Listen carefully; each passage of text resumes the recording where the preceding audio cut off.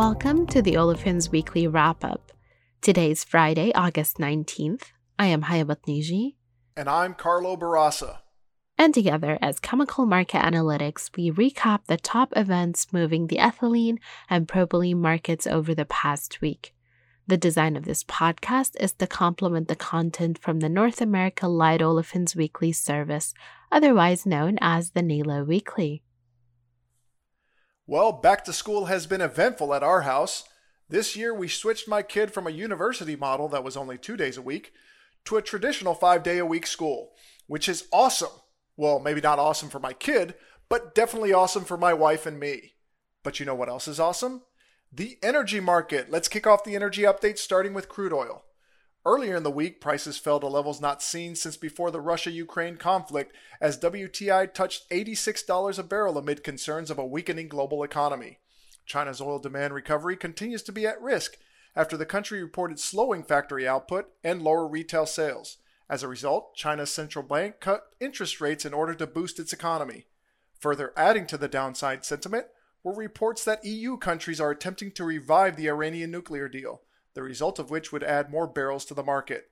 WTI fell 50 cents versus last Friday's close to trade at $91.59 a barrel as of this recording.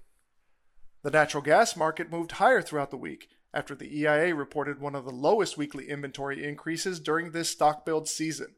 Stocks continue to track at the lower end of the 5-year range, and if winter turns out to be colder than normal, as the Farmer's Almanac currently suggests, then we could see some additional upside.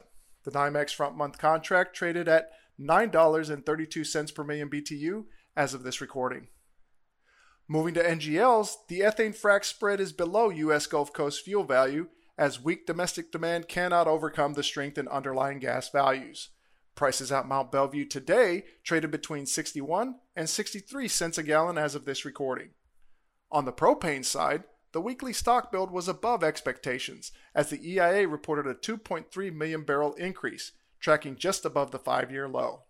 Prices at Mont Belvieu moved down from last week as non-TET barrels last traded between 108 and 111 cents a gallon as of this recording. That does it for energy. Now on to ethylene. The U.S. spot market perked up later in the week with deals totaling £54 million completed at the Texas and Louisiana hubs.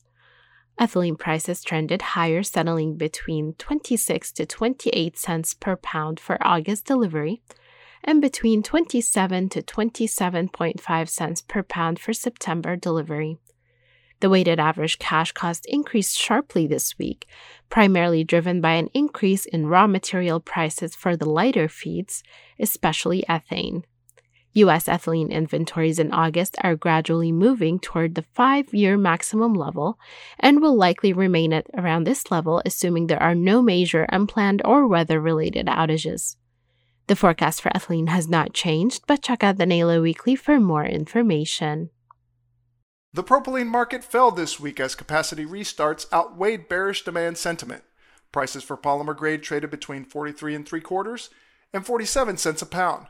31 million pounds worth of deals were done for August delivery, and 8 million pounds worth of deals were done for September. The refinery grade market was inactive this week as no trades were reported. Last Friday, the Enterprise PDH unit in Mont Belvieu experienced a flaring event, which resulted in a brief 3-day outage. There was a community hotline message of flaring at Equistar's Channelview complex, presumably at the company's metathesis unit, but no firm confirmation as of this recording. The forecast has not changed, but check out the NALO Weekly for more information. The North America Light Olefins quarterly webinar will be held on August 24th at 9 a.m. CST. The webinar will provide insights and the latest outlook for business planning and opportunities. Don't forget to register.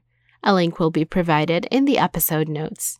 And with that, let's wrap up the wrap-up.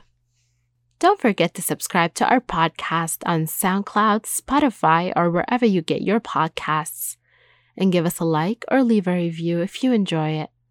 And if you have any questions or want us to cover something more specific, you can send us an email. Until next time.